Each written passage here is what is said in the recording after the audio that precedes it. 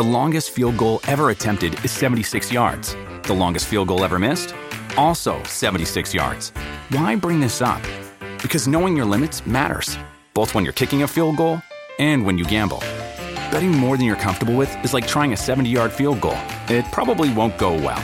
So set a limit when you gamble and stick to it. Want more helpful tips like this? Go to keepitfunohio.com for games, quizzes, and lots of ways to keep your gambling from getting out of hand. Football is back, and so is winning season at MyBookie. Use promo code Gators at mybookie.ag to claim your deposit bonus for a limited time to get a free chip to use in the MyBookie casino. Bet anything, anytime, anywhere with MyBookie. Gators Breakdown is proud to partner with AG1, the daily foundational nutrition supplement that supports whole body health. Try AG1 and get a free 1-year supply of vitamin D and 5 free AG1 travel packs with your first purchase. Go to drinkag1.com/Gators to try. This episode of Gators Breakdown is also brought to you by BetterHelp. Let therapy be your map with BetterHelp. Visit betterhelp.com/Gators today and get 10% off your first month.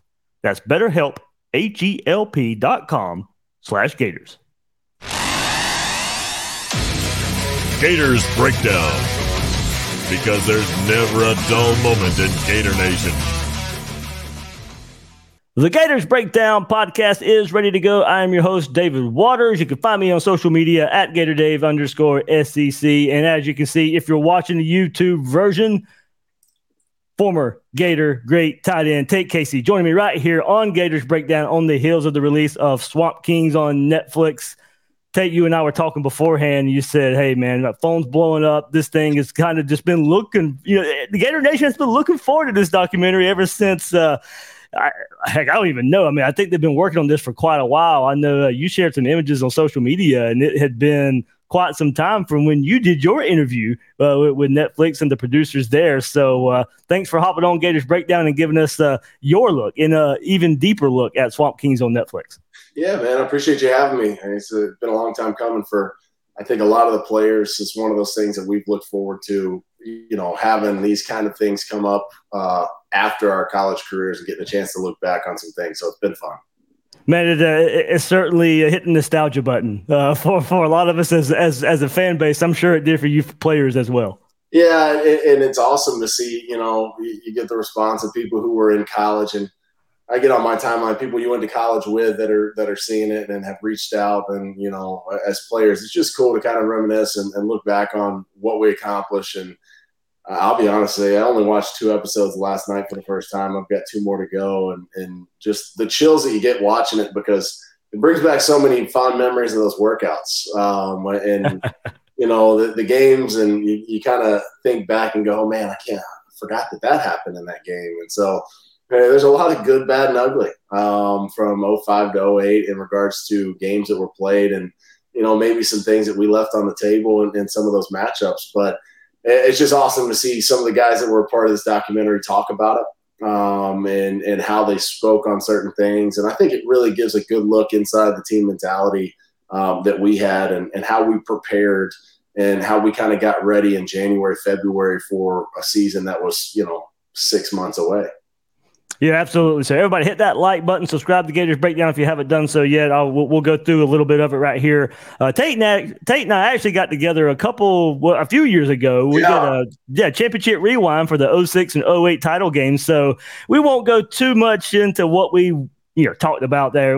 There was plenty of specifics in this documentary, but if you want to relive with Tate Casey, with Brandon James, it was Championship Rewind. I shared them on social media. They're on the favorites on the playlist on YouTube, so you guys can get even more of Tate's thoughts on specifically those title games and leading up to those title games. But Tate, let's start at the beginning of the documentary. You're already at Florida. Ron Zook is fired. They're looking for a head coach. You and I haven't discussed this before, but was Urban on you guys' radar as a player? Because, look, he was kind of the hot name. It was either Urban Meyer or Bob Stoops. Bob Stoops' name is every time a job opens up at Florida, Bob Stoops' name's in there. So was Urban's name the name for you players as well, or was it kind of just coming out of left field? It's kind of funny because as I look back of the Ron Zook firing and what it what happened after the fact and the lame duck coach. There's a lot of things that you remember, and there's a lot of things that you look back and go, man, I don't even think I thought about any of that. Like as an 18-year-old, you're focused on going to class and you're focused on just preparing for each game. And Charlie Strong was that interim coach after the FSU game, and you're getting ready for bowl season. And I remember conversations. I remember certain guys' mindsets and hearing, hey, we're looking at this guy, and we watched Utah in the bowl game, and you knew Utah was a good team, and you heard a bit about Urban Meyer. Up until the point of the coaching search, I don't even know if I had really even thought much about Urban Meyer or Utah for that matter, being that far out west. And it's kind of funny because in the SEC and the Big 12 and the Big 10, on the East Coast, you're in that bubble of, even the ACC. You're really like, you see a lot of games of 3 or 4 conferences. You're not staying up and watching West Coast football. You're not really watching Pac-10. And the only thing I vividly remember when Urban kind of got into the mix of the coaching search was hearing it as a spread offense. And, I think most of those conversations came between me and my dad and me and relatives that were like, if that happens, like, what are you going to do? What are your plans? And I was coming off a freshman season that for me was a great, starting point as a freshman, as a true freshman. And you think about it, I had to go to baseball season, with Gators baseball in 2005 spring. So I literally turned the corner from the bowl game into baseball season. And so that was kind of like the first thing on my mind was like, I've got to focus on getting to baseball and figuring out the schedule with workouts and baseball and everything else. And so I had a whole thing going on. Me and Ron Zook and Larry Fedora, when I got recruited, baseball was on the table. That's what I was going to do. And then when Urban came in, a lot of that there was a dynamic there trying to figure out exactly how to make that work. And I can tell you this, as a 215-pound freshman tight end that every SEC coach would want at 260 and being a pitcher on a baseball team, the last thing they cared about was, me playing baseball. So I think there's a lot of dynamic there, and that's a conversation for another day. But, his name popped up, and then once it started getting deeper and deeper, I thought you started to understand, like, okay, this is probably reality, and, let's see what it's about. And I think that my first, couple weeks talking to Urban, team meeting, when he first came in, it didn't take long to realize what he was about. Right? It didn't take long to realize what he was trying to do, like his mindset, and he understood the assignment. Like his mindset was he knew he had to come into Florida and win games. And, I think when you follow Ron Zook, who was a great recruiter, won games. Larry Fedora was a great offensive coordinator. We had a great offensive, set of talent. We had a really good defensive set of talent, a lot of young guys. He knew he had some guys in the locker room that could help him get there. I think the biggest thing was just the small discipline things, those small things in life, going to class, doing the right things in the weight room was really the turning point. And if he could hammer that home in the first few weeks of mat drills, off-season training, which he did, we'd have a shot.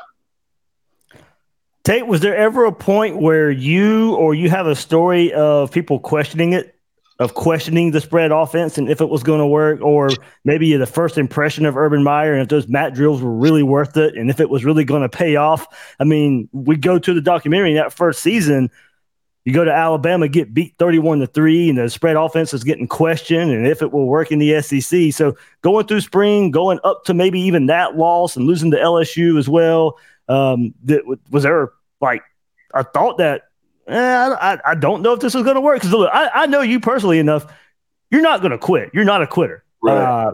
But was there the question that came up of, is it really going to work? Yeah, there were certain moments where, because when you come from Larry Fedora and Ron Zook, right, and Zombrecker, we ran a lot of tight end. We ran a lot of 12 personnel. We ran 11 personnel, and so you go from that to pretty much a 4-wide, 5-wide set. With that H-back role, right? And I think that was my first introduction to the possibility of, being more of a hybrid tight end to an H-back role slot receiver, which a slot receiver was nothing to me, right? In high school, did a lot of blocking on DBs in high school, on the ball tight end. Didn't do a lot of H-back stuff before Urban came in. I think he had a couple of guys, at Utah that they dabbled with some creative things, but not necessarily true tight end bodies. It was more, ex-quarterbacks and some wide receivers that were bigger bodies. And I think for me, it was just understanding, one, there's nothing set in stone, right? At some point, you've got to realize in the SEC, you've got to be able to play 11 personnel. Like it's a given. And you see where Urban went with it. Right. I mean, you start with the 5 wide, 4 wide, and then you start to work in those combination sets of tight end, H-back, slot receiver. And, we saw that over the years, and it just grew from there. Started in 05 with Billy Latsko and myself. Mm-hmm. And I think that really the tipping point for that was the Georgia game in 05. I think Urban really started to realize, okay, you know what? We've got some talent in certain spots that can allow us to do things. And we can still keep that creative spread mindset, but we can also start doing some things that no other teams are doing. And you kind of got to give kudos to him and Dan Mullen for some of the stuff that they could draw up based on the talent that they had. But I think Urban started to think freely with what he had in the locker room, right? What kind of talent he had. Billy Latsko, in my opinion, is probably one of the most undervalued players on that 06 team. And I mean that as he's a household name, right? He's a guy who played in the NFL. But he was one of those guys that he probably doesn't get a lot of recognition for what he did. And he's probably worth his weight in gold for what he did to contribute on offense in 2005 and 2006. And so, it grew from there. I think for me, just understanding, hey, if you work for this guy and you buy in, you're going to find a way to get yourself on the field. Right. And I've never been one of those guys that really wanted too much attention. And when you look, I'll be honest with you, Dave, when you look left and you've got Jamel Cornelius and Dallas Baker, and you look right and you've got, Bubba Caldwell and some of the talent that we had on those teams, even in 05, 06, you'll find the field however you can. And for me, unfortunately, it went from being a pass catching tight end under Ron Zook to you better be willing to block 255-pound, 260-pound middle linebackers pulling in the A gap, B gap on counter plays for Percy, Demps, Rainey. Like that was my life. So I had to figure that out real quick. It was either that or, take the door. And when you ask if there was guys who just didn't buy into it, didn't really think it was going to work, those are kind of the guys that ended up taking that stage exit left. You know what I mean? Those are kind of the guys that ended up kind of whittling out, or they didn't buy in. They were lazy, didn't really want to go through the process of working. And I think that those guys kind of, found a way to exit pretty quick. All right, Tate, I know you got one. We all saw it. We saw the unearthing in this documentary was the mat drill tapes and just how hard it was. So I know you got a mat drill story for me. Who were you matched up against? Did it get heated? Man, there was plenty. I've got plenty of stories of mat drills. Give me your best one. Most of them good. Okay. I'll tell you what, just in the nature of me, I'll give you my worst one. Okay. All right. And he'll laugh, and only because I'll give him his 10 minutes of fame. He's been dying. He was hoping it was in the episode. He was hoping it was in the actual documentary. And I said, no, I told the producers, no chance. You got beat by a special teams player. Yeah, absolutely. I just guessed it. Nail on the head. Not just any special teams player, mind you. Buchholz's finest, James Smith, right? A Gainesville native, the long lost son of Gainesville. Built like a brick house. And he's not built like your typical deep snapper. James Smith. This is probably I don't know. This is 05. Choked me out. And I mean, I can't be the only one that got choked out. There's plenty of stories. Right. You listen to there was one in the doc. We saw a choke out. No shame in it. I was going as hard as I could. He was going as hard as he could, and one of us had to lose. And unfortunately, I'm the one who lost that one. If you see James Smith, he's about 5'10" and 225 and solid muscle. So I'll give him that. Listen, 6'7", 250 is not necessarily conducive for wrestling. So that was my worst one. I had some good ones, had some wins. I didn't lose that often, but I definitely lost that day. And Smitty had me choked out on the mat. I think I woke up about 3 minutes later to a couple of in my face and got up and went and did seat rolls right at the next station. So Didn't stop, but not embarrassed about it. Yeah. Man, I don't even know. Could Urban Meyer get away with those today, or any coach? Let's be honest. You can't get away with anything today. It's as soft as the game's gotten. Those are one of those things that they probably have cinched it down pretty good. But, it was a different game back then. And I think for us, we're looking for anything to kind of, behind that mental toughness aspect. That's what Urban was about. Mick Marotti was about that. And, I don't hold it against him. I think that has a lot to do with not only how we were as a team and why we won championships. I think it also has molded a lot of the guys now and where they're at in life, like where they're at in their professional careers, where they're at in their success in life, is because that mindset, that mentality, there's a lot of mental toughness, and there's not really anything, when you get past that, there's not a lot of things that can bring you down. There's not something that can penetrate that mentality. Football is back, and so is winning season at MyBookie. NFL, college football, and a brand new cash-out system give you options to bet and win all season long. First two legs of your parlay hit, well, then cash out early and use the funds on another bet, or let it ride for the chance at a bigger payday. Use early cash outs as a tool to stay in control of the action at MyBookie. To get started, go to mybookie.ag. Go there now and register for a free account. And when you're ready to make your first deposit, just use promo code Gators to grab a welcome bonus. That welcome bonus is on the house. That's promo code Gators to claim your deposit bonus. And for a limited time, get a free chip to use in the MyBookie casino. You can bet anything, anytime, anywhere with MyBookie. Gators Breakdown is proud to partner with AG1, the daily foundational nutrition supplement that supports whole body health. With 75 high-quality vitamins, minerals, and whole food sourced ingredients, AG1 is raising the standard for quality in the supplement category. It replaces your multivitamin, probiotic, and more in one simple, drinkable, manageable daily habit. I now start my day with drinking AG1, and after pairing it with exercise and diet, I'm ready to tackle these busy days of football season. If a comprehensive solution is what you need from your supplement routine, then try AG1 and get a free 1-year supply of vitamin D and 5 free AG1 travel packs with your first purchase. Go to drinkag1.com/Gators.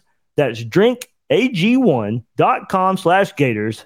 Go there and check it out. Gators Breakdown is brought to you by BetterHelp. Sometimes in life, we're faced with tough choices, and the path forward isn't always clear. Whether you're dealing with decisions around career, relationships, or anything else, therapy helps you stay connected to what you really want while you navigate life, so you can move forward with confidence and excitement. I've seen firsthand the difference therapy can make with a family member, and the relationship is now better, stronger than ever before. It's hard to take care of life challenges if you don't take care of yourself first, and that's where BetterHelp comes in. BetterHelp brings the therapy to you. It's entirely online, designed to be convenient, flexible, and suited to your schedule. Just fill out a brief questionnaire to get matched with a licensed therapist and switch therapists at any time for no additional charge. Let therapy be your map with BetterHelp. Visit betterhelp.com/Gators today and get 10% off your first month. That's BetterHelp, HELP.com/Gators. Tate, we got to go to the tarmac. You were featured on that part in the documentary, and hey, as you said in the documentary, it was the come to Jesus moment, as you say in West Texas. So, yeah. We've heard about the story before, but that's probably the most in depth piece of it that we've gotten in the Swamp Kings documentary. I guess it was, of course, coming after. Was that was after the LSU loss? South Carolina lost. Yeah. So losing to Steve Spurrier, of course, and that was pointed out. Didn't want to lose to Florida's favorite son. Was that the turning point, you think, or maybe Urban Meyer's tenure? I think it had a hell of a lot to do with the turning point. So when you take that loss, you take the Alabama loss, the LSU loss in 05. 05 and 07 LSU to me are very similar, as we're not really out of that game. We didn't play very good on offense in either one of those, in my opinion, but we weren't out of the game. And LSU was about as quiet as I've ever heard that stadium. Right? I've gone now for radio, and I've seen LSU at its best. And in 05 and 07 against Florida, to me, it was quiet. Like, I've never really thought LSU was a tough place to play, but that's only because it wasn't loud when we played there.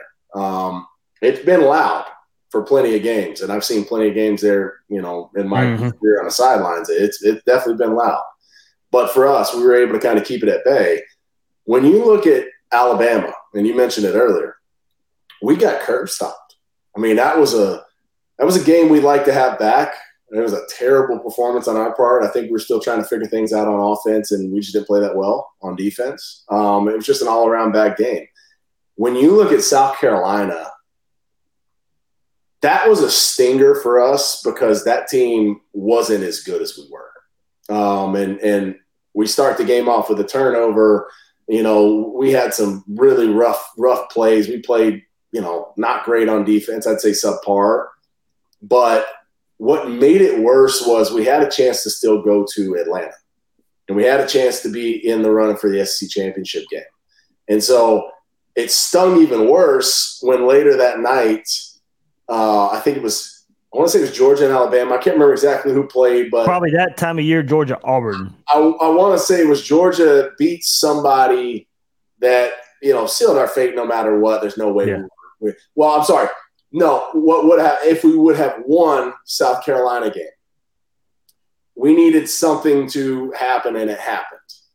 And so it stung even worse knowing had we beat South Carolina, we would have been in the SEC championship game more than likely.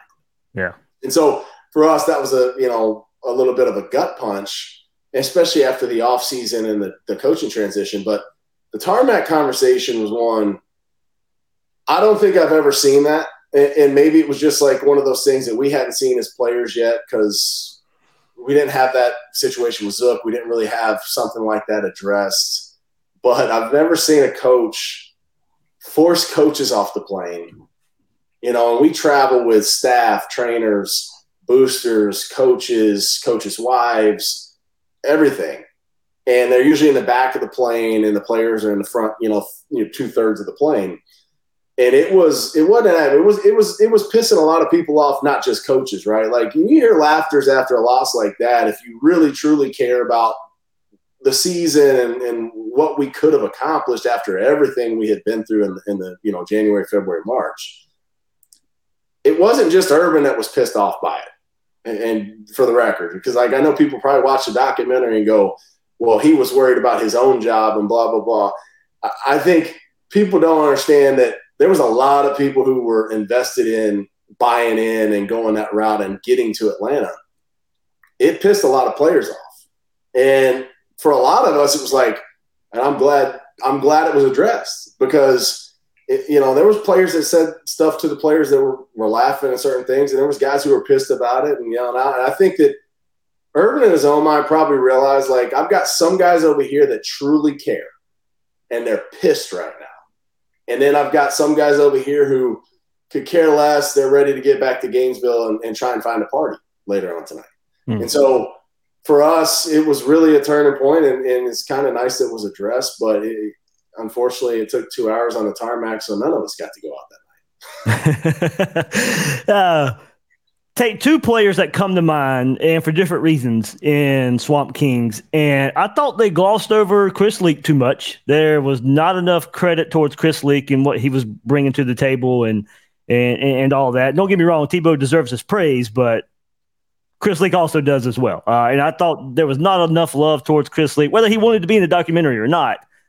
It could have been brought up of how important he was to the Gator team, but man, the big revelation of Brandon Seiler, like it was, he's a defensive player and doesn't really, get the love because of Leak and Tebow in those years and the Urban Meyer offense. But I think a lot of people saw a side of Brandon Seiler that we really didn't know was out there. Well, and I love the fact that that's the untold portion of this, right? Like there's, to be honest, with the content they had, they could have done a 10-part series. Probably could have done a 10-part series for 06 and for 08 and really gotten to know the emotions, the mindset, the stress, the ups and downs of every single player involved, every single, coach involved. Brandon Seiler, I think for those of us in 04 class that know him and know what he's about, I mean, he's a warrior. I mean, he came up early, grew up under Channing Crowder in 04, right? Mm-hmm.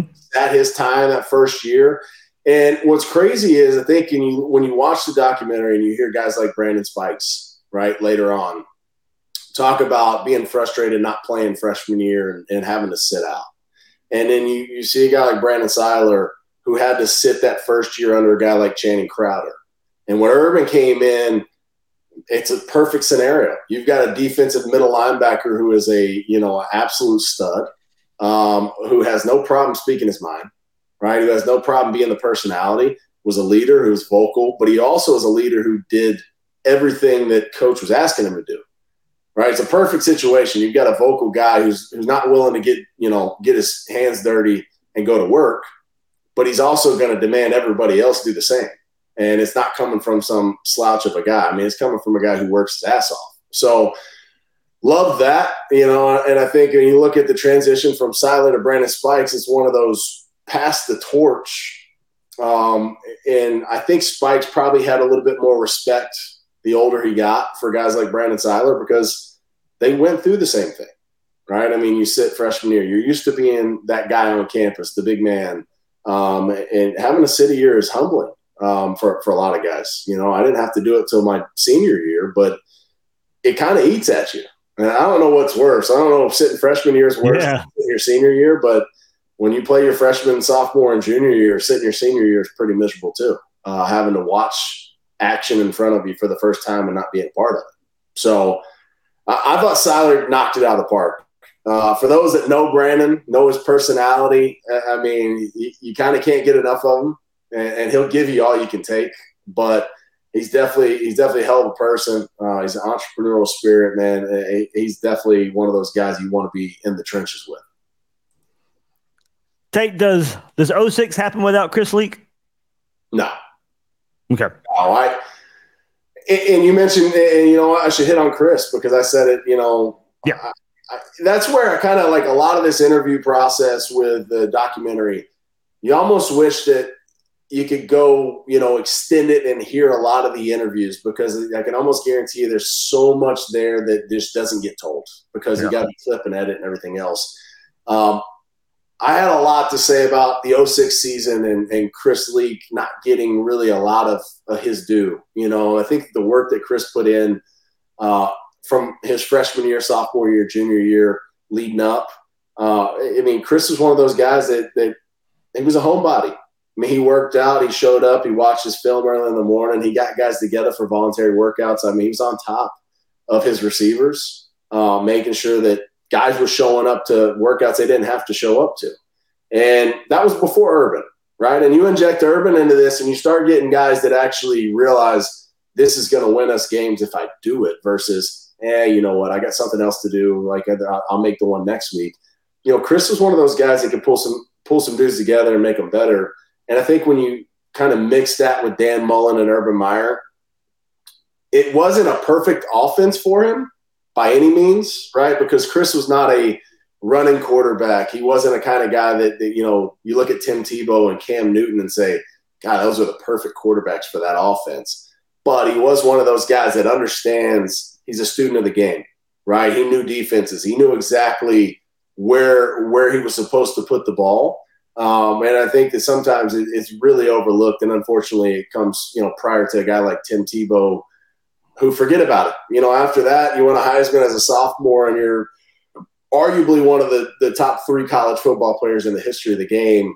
It's kind of an afterthought at that point. All right, we'll wrap up 06 right there. As I say, everybody can go check out Championship Rewind if you want specific championship game and all that. We go heavy into being disrespected about playing Ohio State. So there's more of that. Tate, let's go to 07. And you and I, we haven't ever discussed 07, really. The kind of lost year in between, besides Tebow winning the Heisman.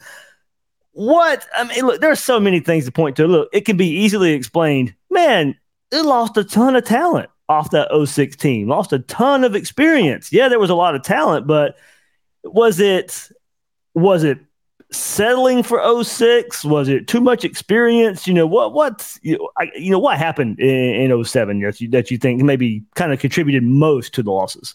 I think personally, in 07 is one of those blur years for me. You know, I was out in 07. That's when my injury and I redshirted. But I think just my mindset looking at it, you know, from season on, I think I played the first 3 games and then was injured, was out for the rest of the year, had surgery, and came back in 08. But just looking at it, one, we lost a lot of leadership.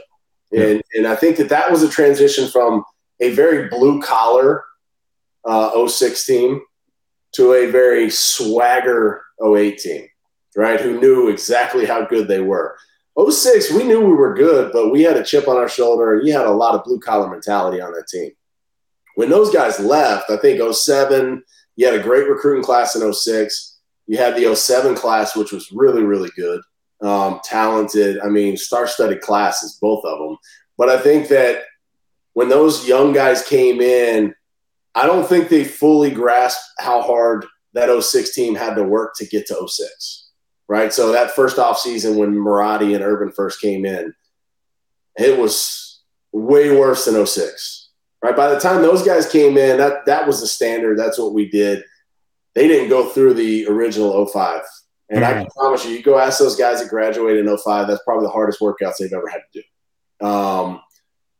My biggest thing is I think that some of the younger guys took for granted and rode the back of that national championship and thought highly of ourselves. And in 07, we got humbled. I mean, when you look at losses in 07, you're talking, I believe it was Auburn, LSU, lost to Georgia, and the whole stomp against Georgia. There was a lot of losses when you look back on it going, we were still really good, but I think that we weren't really mature. We lost a lot of maturity. We lost a lot of veterans, and I think that presence at times hurt us, not having the leadership that left, because you had Brandon Seiler left, you had Chris Leak, you had Dallas Baker left, you had Jamel Cornelius left, you had guys on the offensive line that had left. There's a lot there, and I just think that it took us a second to really regroup and get the leadership back. And I think that the documentary paints a pretty accurate picture, especially on defense with Brandon Spikes from 07 to 08, how much he grew as a person and as a player and as a leader. And so, it's not easy coming by leadership. I look at the Florida Gators in the last 2-3 years. I think that's one of our biggest problems right now is trying to find leadership.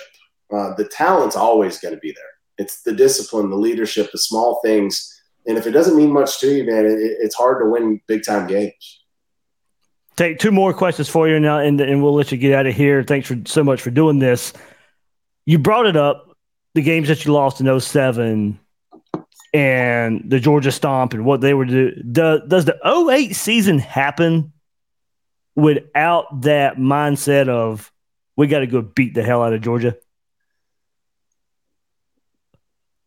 I don't know if we looked forward to any game more than we did that 08 Georgia. And it wasn't like that was our Super Bowl. It was the total disrespect and Bush League bullshit that we dealt with in 07. And I say Bush League because when you look at it, a lot of respect for Mark Richt, right? I mean, as a player, he's a good person. He's a great human being. They had great teams. They had great defenses. Those are the games that you live for. If you go to the SEC, you live for the Florida-Georgia game. That is what you look forward to every year. I've heard guys say we could have lost every game and won that one and be completely content. And in our minds, that's kind of bullshit. We probably could, but at the same time, we hate Georgia, right? And it wasn't out of spite. At that point, Florida was kicking Georgia's ass for 20 years. So it wasn't we're getting beat lately and we can't stand them. That was so Bush League and something you would see out of the WAC conference to us, that the video screens in the weight room for a year, and that's no exaggeration, and I'm not even BSing about that. No exaggeration, for a year after that season, every montage on the video in the weight room, there was TV screens everywhere. We just got this new workout facility, and it was on repeat for a year, the Georgia game. And that wasn't the only game that mattered to us, but we knew there was one mindset, and it was kind of like metaphorically speaking for the rest of that whole season. Right. Was we're going to go out, we're going to work our asses off from January all the way to August, September, and there's no chance that we're ever going to lose a game or be disrespected like that again. And I think when it came to the Georgia game that year, it's such a sweet feeling, man. You walk out of that game, and we did every single thing that we set out to do. Not only did we do it, it was come out, hit them in the mouth.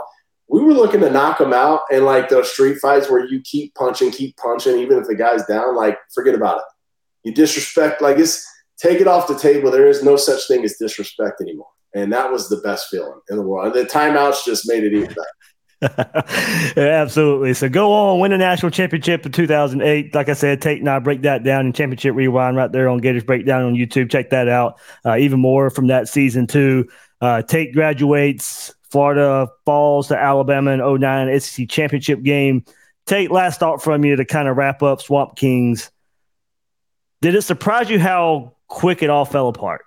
I mean, the Urban Meyer, everything he built, everything he put you guys through and built this program to unimaginable heights. And then the loss to Alabama, it just seems to come crashing down, and it doesn't last. He's got to take care of his health. I mean, for you to go through it and to get to be coached under this guy and probably all the respect in the world for what he did for you as a player and built this program up, are you surprised how fast it all came crashing down? So two things.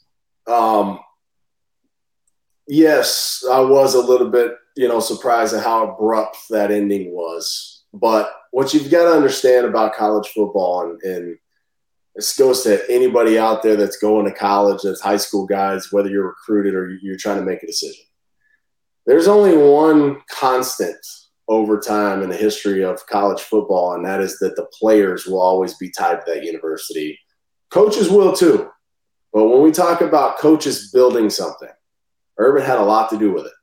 But at the same time, the players had so much to do with that. And I got a lot of respect for Urban Meyer, right? Love him to death. That's my coach, and I'm one of those guys that bought in fully, and there's ways of doing things.